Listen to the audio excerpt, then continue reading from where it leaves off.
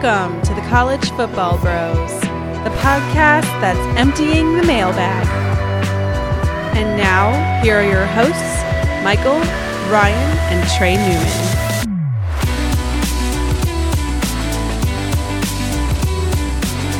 Welcome to the College Football Bros podcast. I am Michael Newman, and I'm joined by the brother who is the king of Marina Del Rey. Ooh, yeah, that's me, Ryan Newman. And by the other brother who will be golfing in Hawaii as you're listening to this podcast. That's right, Trey Newman. All right, today we're going to answer all of your mailbag questions, so thanks to all the Fourth Bros who sent those in. For all of the new listeners, if you haven't already, we'd really appreciate if you went in your podcast app and left us a 5-star review. And then, Ryan, should I tell everyone about our ubiquitous social media? I mean, we'll be here all night, but go ahead. No, you know what? I'm going to leave it to Instagram. Go to our Instagram at College Football Bros, because if you go there right now, we've got a picture of an email that Trey received from Scott Frost. Yeah. It's a nice little tease. That was pretty sweet. It was pretty sweet. All right, let's get into the mailbag. Ryan, why don't you get us started? Sure. All right, so our first question comes from Rutgers Todd. And he says, hey guys, since you told me to focus on Army this year because of Rutgers being Rutgers, here it goes. He asks, do you think Jeff Monken stays at Army for the rest of his career? You know, he seems to have built the program back to respectability. And then he finishes with, love the podcast, gets me through the mundane driving in my day. Awesome. Thanks for the email. So I would usually bet against just about anybody staying there for their entire career, but I'm going to make the case for this one because I think he's more likely than most other coaches to do that. So 2 reasons. The first one is he's not super young. He's 52 years old, and most of the coaches that make their way from G5 to, let's say, a Power 5 job are kind of 30s and 40s. Like if you just look at the coaches that did that this past season, Neil Brown, 38, Matt Wells, 45, Scott Satterfield, 45, Jeff Collins, 47, and then I guess the oldest, if you want to count it from FCS to Power 5, was Chris Kleeman at 51. So he's definitely over the hill as far as coaching, you know. It's not unheard of. It happens, but it's rare. And then second reason, probably the bigger reason, is that he's an option head coach. And it seems like almost no big schools want to hire an option coach. So I think those are the reasons why it could happen. So I personally think he's going to leave, and that's simply because it's going to be difficult to duplicate or exceed the results that he's had recently. I would think a bad Power 5 program should hire him so that their offense could kind of differentiate from the rest of the mold, and there'll be a difficult matchup, and you can recruit uniquely to that skill set. I mean, we know it didn't completely work out with Paul Johnson at Georgia Tech, but it also wasn't a complete failure. So I just don't see why it would hurt a program like a Rutgers or Illinois or maybe even like a Vanderbilt, you know, the Kansases, the Wake Forests, to try it out. I agree, actually, with Trey. I'm going to say that he ends up somewhere else. Just because he's going to have had so much success. I mean, it's likely that they're going to have another good year. They're set up for having another good year. And schedule sets up super nicely. Exactly, that too. And he's been at other places before. It's not like he's an Army guy. He's coached at Navy, he's coached at Georgia Southern, Georgia Tech. So I don't think he's, you know, a born and bred Army guy where he takes extreme amount of pride in it. I'm sure he takes pride in it, but, you know, I could see him moving on. And Trey, you took my sentiments. It's like Illinois, something like that, where you need a variety of offense. You cannot do what everybody else is doing. You're not going to succeed in that because you're not going to out-athlete other teams. You need a variety, something like the option offense that could level the playing field a little bit. So I like Trey's train of thought there. Yeah, I mean, people have been saying that for quite a while. You look, Oregon State, last year seemed like a great opportunity for that. They didn't go that direction. Kansas, of course, everyone was calling for that. One of those schools, I mean, they should give it a shot. Yeah. Or even, I guess he could even move up to a higher G5 school. That's always a possibility too. Yeah, you could, a Mountain West or AAC school. Yeah. All right. Well, thanks again for the question. And Trey, what's next? Our next one is from @CFB Complainer. New OT rules. like or dislike. So he or she here is obviously talking about the alternating 2-point conversions after the fourth overtime. Yeah, well, maybe 1 or 2 games a year go that long. So honestly, I don't even really care. I mean, it's not a big deal to me. And then the other overtime rule that was implemented was that 2-minute rest period after the second and fourth overtimes. Like, that's just stupid to me. I mean, come on. So Yeah, whatever. Again, it doesn't really matter that much. no, but, it's I mean, it was that A&M LSU game, obviously, last year was super fun to watch. So it's a little bit sad that I guess we won't be seeing anything like that. But I will say the 2-point conversion back and forth, it's kind of like a shootout. It's like college football's version of a shootout. So that'll be really fun too. hopefully a game gets there this year. All right. Our next question comes from @DLloyd69. And he says, if you could make a dream coaching staff from head coach down to position coaches, who would you choose? Would you go more towards a great recruiter or a solid mind who is going to grow the kids in talent? And so for this one, instead of going through an entire coaching staff top to bottom, which might take us a while, let's go head coach, offensive coordinator, defensive coordinator, recruiting coordinator or lead recruiter, however you want to say it, and then special teams coach. So Trey, what do you got? Yeah, so I went with the mindset of using current coaches only. I didn't go historic. Sure. So for head coach, I'm going to get a little grief about this, but I'm going James Franklin. Oh, Whoa, that is man. Wow. I know you're a James Franklin guy, but whoa. I've liked him since his Vandy days. I lean to more of a rah-rah motivator, and he's a player's coach, a guy that can recruit. You know, he's recruited well to Penn State, and if you look at it, like, I know he kind of started slow, but since then, he's been technically just a couple plays away from playing in some even bigger games. They did win a Big Ten championship, and that's with sharing the same division as Ohio State and Michigan with the likes of Urban Meyer and Jim Harbaugh. So I went with Franklin as my head coach. I mean, it's your dream team. We can't tell you what to dream, I guess. So Yeah, he's your dream guy. Yeah. So, all right. Well, I'll move on to my head coach. Oh, we're just Okay. All right. We'll do it. Yeah, sure. Just do head coaches. Well, first to answer kind of his question on overall, like recruiters or guys that'll develop on your staff, I think you need a bit of a mix. I mean, you can't just have ace recruiters and then average coaches, but yeah, the bare minimum, I mean, you can't be a coach if you don't recruit at least average. I mean, you can't have that, because if you're a position coach and you coach like D-line and that you're not a good you're not a good recruiter, then your position's going to end up stinking. So you at least got to be average there. But moving on to my head coach, Nick Saban. You can't argue with results. So he does it everywhere. I went with Nick Saban as well. I mean, if I was going to go rah-rah, I would have gone Dabo Swinney, but Yeah, exactly. I thought Dabo would have been he would have been acceptable. I just wanted to go against the grain, of course. that's fine. Well, you certainly did. Okay, for offensive coordinator. Now, hear me out on this one. Josh Heupel. He's the head coach and the offensive coordinator for UCF. Okay, but what about Lincoln Riley? The guys who's had the number one offense for 3 straight years and 2 straight number one draft picks.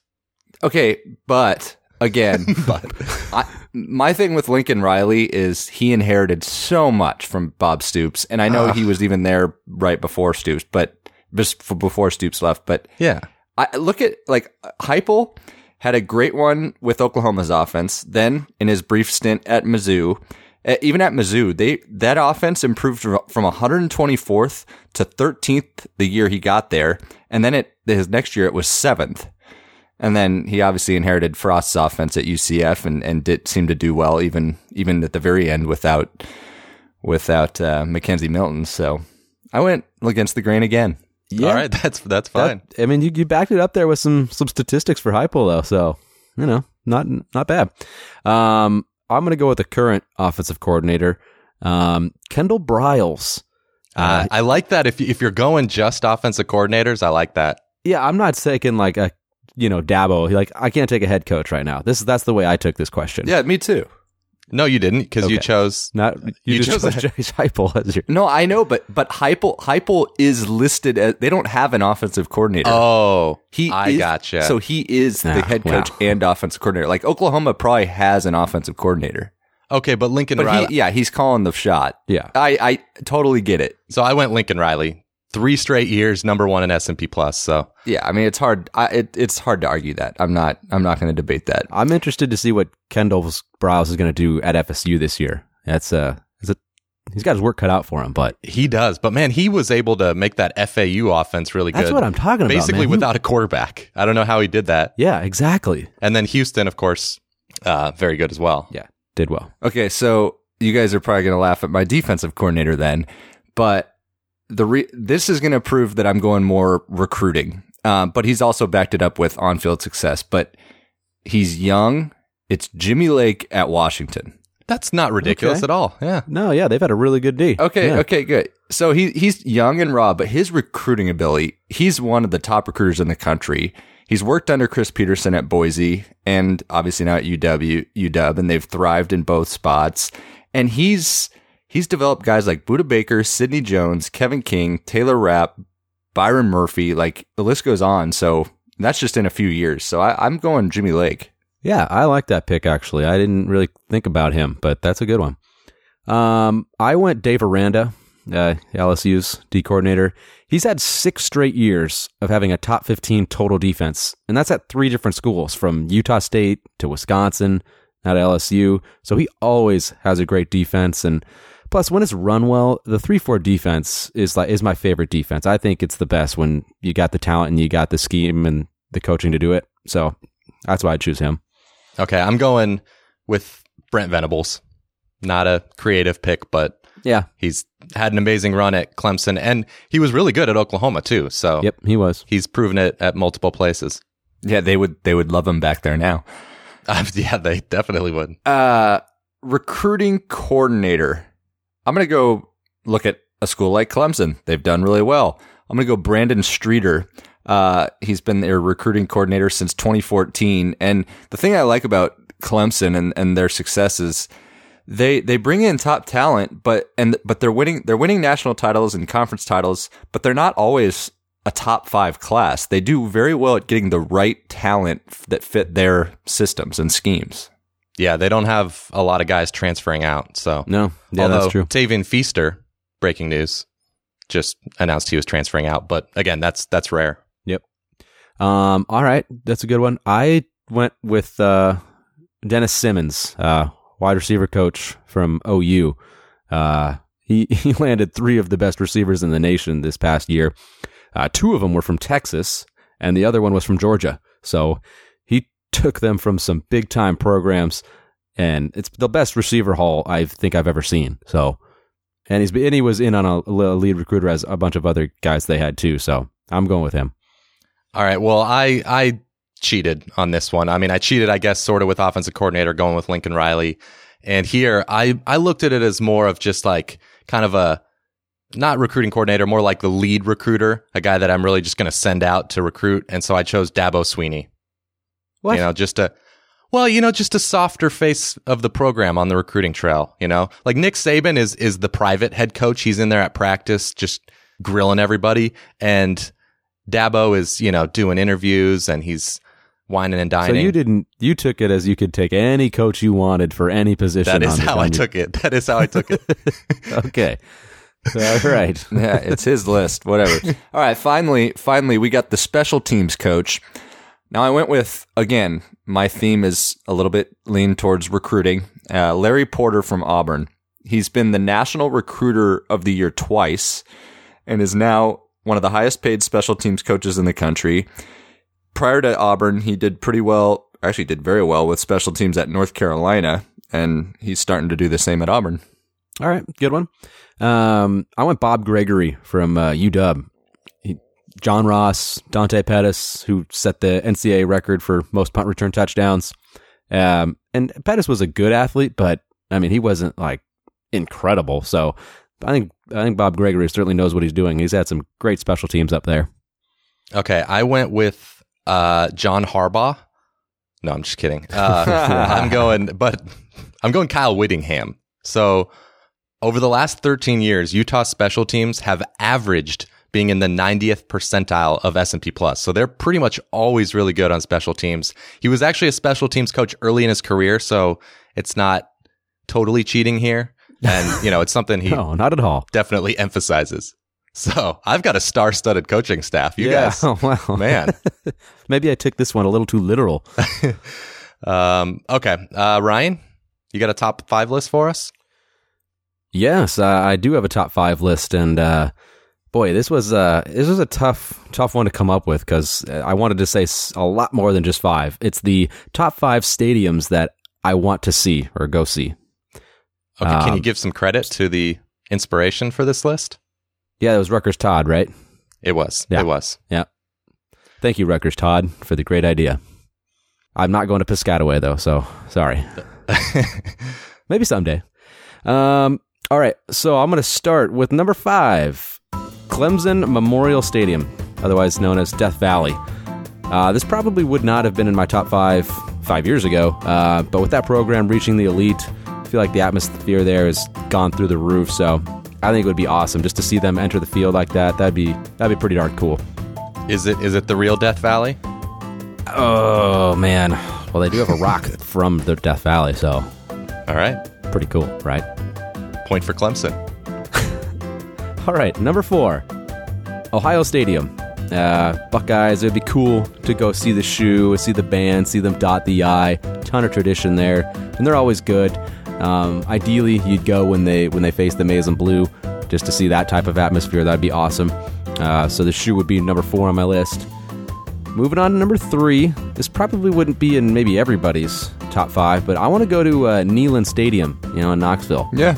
Why not? Tennessee, they obviously haven't been great on the field lately, but the atmosphere at their games, all the orange, it still seems really, really cool. It's sitting right on the Tennessee River. That seems awesome. Maybe you could go to the game on the boat like they do there. I just think it would be cool to go, and Nebraska actually plays there in 2027, so I think we got to go there then. Yeah. Let's do it. We're doing a live show. Let's do a live show from Neyland Stadium that day. That would be awesome. So, anyways, Neyland Stadium, number 3. Number 2, I got Notre Dame Stadium. It's just the tradition there and the history. I mean, it's not supposed to be the nicest stadium out there, but it's just hard to beat, Notre Dame Stadium. Touchdown, Jesus. Yeah, that would be pretty cool to experience that. And number 1, I have the other Death Valley in LSU, Tiger Stadium. I mean, when you think of SEC night games, it might be the first one that comes to your mind, just being in that stadium for that. It would just be so cool. Whether it's at Alabama, at LSU, Florida, whatever, just a night game in Death Valley. It's like, ooh, I want to experience that. All right. That was a good list. I mean, I feel bad leaving out so many of these schools. There's so many ones that I do want to see, like the Swamp or Michigan Stadium, Jordan-Hare. It's just Bryant-Denny. I don't know. There's pretty much any SEC school except for like Vandy and maybe even toss in Mizzou. But poor Vandy and Mizzou. Well, I mean, I would go, but they're lower on the totem pole. All right. Very nice, Ryan. Thanks again, Rutgers Todd. And now let's get to a voicemail we received. Hey, bros. This is David from Georgia. I was wondering, with all the recent stuff coming out with Dan Mullen taking shots at Georgia with his spring game attendance totals and all that, what do you think the talent gap is between Georgia and Florida, and not just necessarily Florida, with the rest of the East? And also, with Georgia losing all of its core receivers, what do you think veteran talent like D-Rod coming from grad transfer, what do you think they're going to step up and do? Or do you think it's going to come from the young freshmen that are coming in? Thanks for the content. Go Dogs. All right. Yeah. Thanks for the call, David. So if I'm Dan Mullen, I'd be a little careful poking the bear right now. Yeah. Georgia's the top dog, and I get you're trying to rile up the Gators, but maybe be careful. And so you guys know I love Dan Mullen. I'm high on him, and I think he's going to do great. But when you really think back to this past year, they were semi-fortunate to get into the New Year's Six. Then they faced a Michigan team that was completely dejected after getting crushed to Ohio State and missing the playoff. So all of a sudden, that one Michigan win has kind of made them, I feel, a little bit overrated. So, Sure. that I think they're going to be good, but but maybe just be careful poking the bear. Now, as far as the second part of his question about talent, right now in the East, it's pretty much Georgia and everyone else. Florida and Tennessee, they have talent, but they're just not at Georgia's level at the moment. I think Florida's going to close the gap. Tennessee, if they start winning, will close the gap. Mm-hmm. But now for Kirby Smart, step one was to get the talent. Step two is now to develop the talent. So I think the youth is going to start stepping up for them this season. Right. Yeah, I agree with mostly what you said there. And I mean, if you looked at the 2018 team talent composite on 247 or 24/7, excuse me, Georgia was third and Florida was 12th. And I would imagine that number would be relatively similar this year again. So Georgia definitely has the talent edge, but it's not a significant difference, but it's clear. And then I think Florida is still, though, ahead of Tennessee with a little bit behind them. And then there's a big gap to the rest of the East, South Carolina, Kentucky, Mizzou. I think Tennessee is even more talented than those squads. But I mean, there was those receivers, like you mentioned, they're losing a lot. I mean, Nada, Hardman, Godwin, Ridley. That's some tough shoes to fill. And maybe Jake Fromm's numbers might get hurt a little bit because he's having to throw it to a bunch of new faces. I mean, they do have some talented players. Lawrence Cager, the Miami transfer, he's solid. I don't think he's quite at the level of some of the other guys they lost. No. And then they landed some great high school freshmen. Dominic Blaylock's going to be a stud eventually. And George Pickens, they got him late as well. But they're going to be freshmen. So to expect them to play at the level of those other guys, I don't know. I think you'll see Fromm's numbers drop a little bit this year, even though it's going to have a great year. Yeah, and those freshmen, none of them are early enrollees. So, they're not even on campus yet. That hurts. Yep. Another guy you didn't mention, though, that is solid in the receiving core, J.J. Holloman, of course. So there is talent there. It's not going to be a bad group. It's just it's just not going to be as good as last year. Yeah, and even Kirby Smart. I mean, there's been some quotes from him that are as negative as you'll hear a coach talk about his own team. He said that wide receiver is the biggest drop off on their team compared to last year. So it is a concern. I think the guy that David mentioned, Demetrius Robertson, he's really the chance for kind of a true game breaker receiver. I have no idea what happened with him last year. Of course, he's the transfer from Cal, right. Didn't have a catch last year. But maybe, another year removed from injury, he can return to his previous form. That's a wild card. If he does that, then it'll be a very good receiving core. Yep. I agree. All right. What's next, Trey? Yeah, from @Nick20Lee, Big Ten power rankings. So Michael is going to take care of the Big Ten East, and Ryan, you will take care of the Big Ten West. So Michael, let's hear the East. All right. Thank you so much for giving me the easier division to rank. Yeah, thanks a lot, man. God, East is pie. The West is like, oh my God, that is very difficult. So we'll get to it.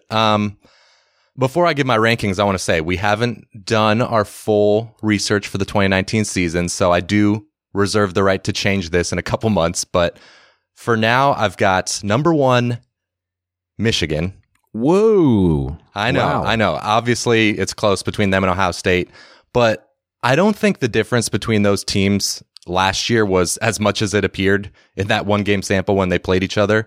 And, if Pigram had completed that 2-point conversion, I think it was the week before that game for Maryland, they would have beat Ohio State and Michigan would have won the Big Ten East. So they were really that close last year. And now, of course, Ohio State loses Haskins. They lose Urban Meyer. And I like what's going on at Michigan right now, especially offensively with Josh Gaddis coming in, modernizing the offense. I like the weapons they have there. And then Don Brown, even with losses, they always have a great defense. So I have Michigan number 1. And then, of course, number 2, I have Ohio State. And, I am high on Justin Fields. I do think he's going to be really good. Obviously, J.K. Dobbins in the backfield, that's a nice 1-2 punch. But they lose 4 starters from the O-line. That's a little bit of a concern. And the defense, of course, is going to be really talented again. But it was super talented last year and, didn't live up to expectations. So yeah, we'll have to wait and see. Number 3, Penn State. Trey's number 1 dream coach, dreamboat, James Franklin. He's built up the talent there. And I like the defense this upcoming year. Yetur Gross-Matos, one of the best pass rushers in the country. And of course, you would expect Micah Parsons, the now sophomore, former 5-star linebacker. He's going to break out as a full-time starter. But my concern with them is the offense and mainly quarterback, Sean Clifford. He's likely going to be a significant downgrade from Trace McSorley. So that kept him out of the top 2. Number 4, I have Michigan State. Of course. The defense is still going to be really good, assuming Kenny Willekes is back healthy from that injury. And I think they're going to be a lot better offensively. They better be, because they were very bad last year. The entire offensive line is back. I'm not sure if that's a good thing, but, they can't be worse. They couldn't be worse, I don't think. Although last year I said I didn't think Rutgers quarterback play could get any worse, and then you saw what happened. But no, I think O-line will be a little bit improved at least. And most importantly, I think Brian Lewerke is going to be a lot better this year. Last year wasn't fully healthy, of course, behind that really bad O-line. So I kind of like Michigan State this year a little bit. Whenever you expect them to be down is when they surprise, and whenever they have high expectations is when they go down. So yeah, Mark D'Antonio is not bad for long usually. So yeah, exactly. They'll bounce back. Not that they had a horrible year. But yeah, I was going to say not that they were bad last year, but yeah. 5th, I have Indiana. I like Indiana this year. So yeah, they were 2-7 in Big Ten play last year, but a lot of those games were competitive. Peyton Ramsey's very solid at quarterback, or if Jack Tuttle overtakes him, that's probably a good sign. And then overall, the team is 12th in the country in returning production. So I think they're headed for a bowl game this year. All right, you guys are very quiet. I'm assuming it's quiet agreement. No, I like the Hoosiers. Yeah, I mean, except for the Ohio State-Michigan 1-2, I am totally in agreement so far. Okay. Well, I think, these next 2 are probably easy to order. Yeah. 6th is Maryland with new head coach Mike Locksley. I like their skill talent. They brought Josh Jackson in at quarterback to compete with Pigram. And then I love Anthony McFarland at running back. I think he could have a huge year. But offensive line, defensive line, major question marks on both sides. So that put them 6th. And then finally 7th, I have Rutgers. I think they're easily the worst team on paper, by far the worst quarterback situation in the conference. So easy decision there. Yeah, easy choice there. Pretty easy list overall. Michigan, Ohio State, that was interesting, but it's reasonable to put Michigan 1. Michael, now just to play devil's advocate, if Urban Meyer was still at Ohio State, do you think you'd still have Michigan? Well, I'm asking the wrong person because you're so pro Michigan, and I like Michigan too. But what if Urban Meyer was still there? What do you think? I would definitely be more likely to put Ohio State number 1 because Urban Meyer's never lost to Jim Harbaugh. So let's say it would have made it a tougher decision. Yeah. All right. Well, I will start with the West now. It's so hard. 1 through 5, I think it's just interchangeable. You could pick anyone and I would have no problem with it.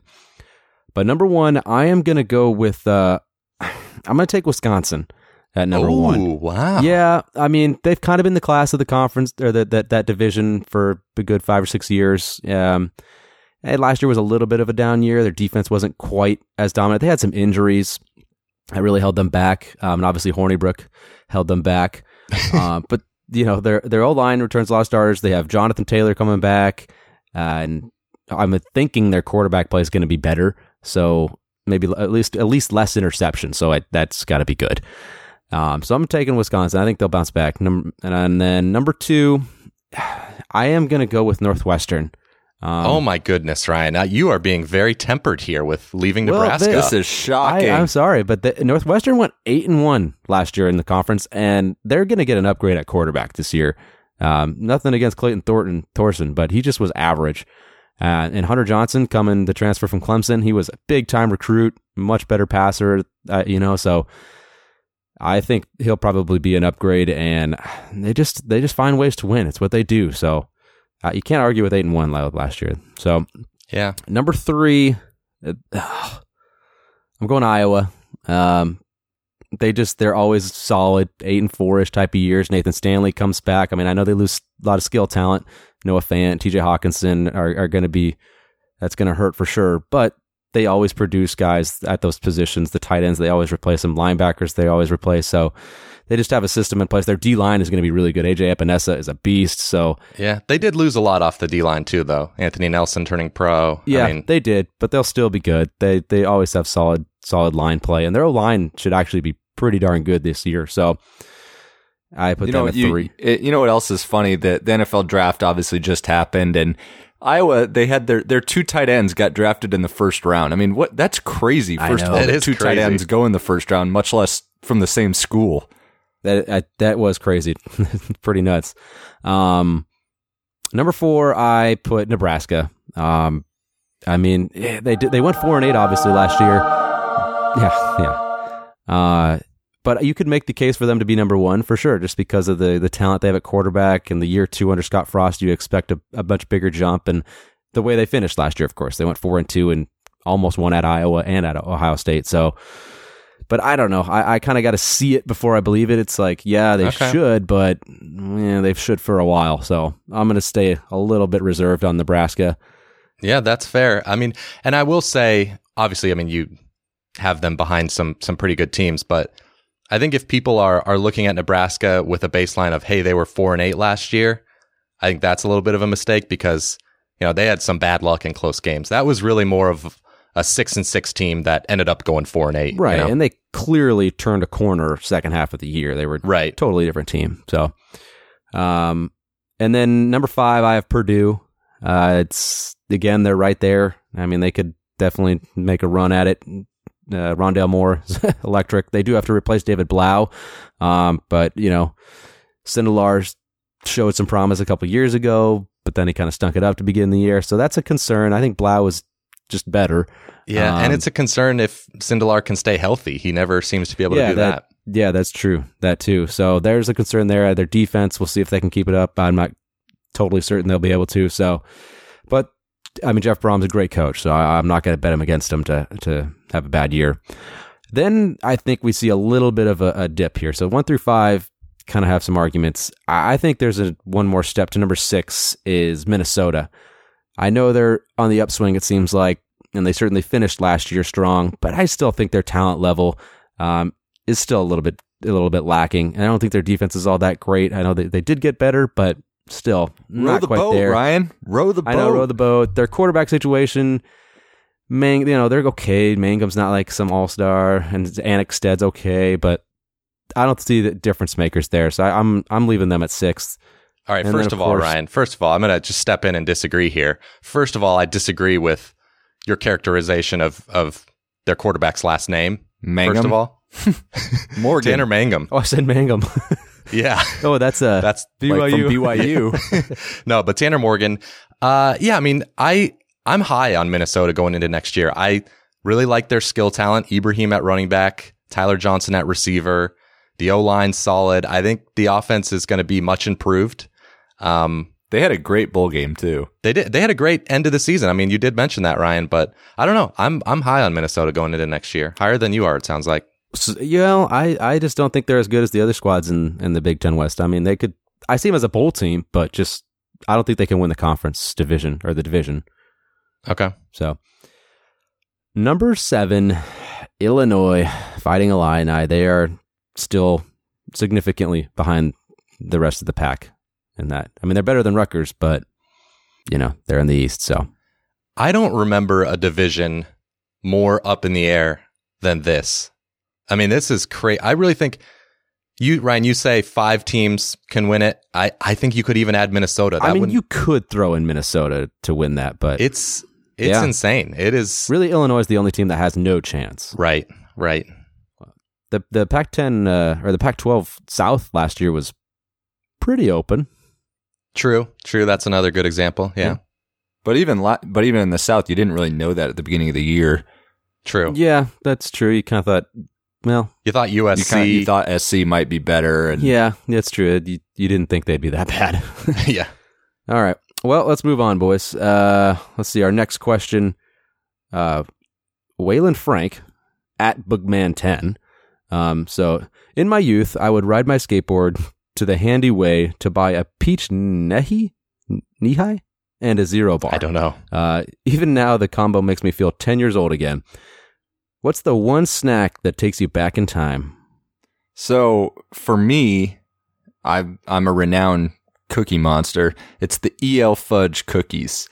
I can vividly remember being introduced to these by one of my friends. Everyone remembers their first. I vividly do. I really do.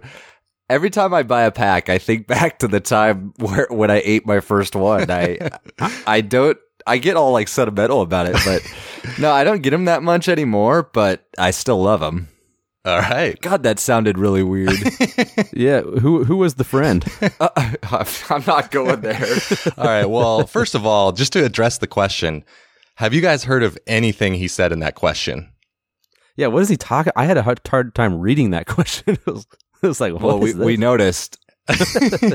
Maybe it's a Southern thing, because Handy Way, I assume that's some sort of grocery store or like Quickie Mart or something. Peach Nehi, don't know. Zero Bar, also don't know. Maybe that's just us. We're from the West Coast, but yeah, I let us know on Twitter at CFB Bros if you enjoyed those. So for me, it's Cold Stone. Going to Cold Stone. I used to ride my bike there all the time with my best friend growing up, and can vividly remember the first time I was nervous and shut up. Yeah, Cold Stone though. Who was your best friend there? Dean Kirkpatrick? John Payton. Oh yeah, John Payton, of course. Yeah. Sorry, Dean.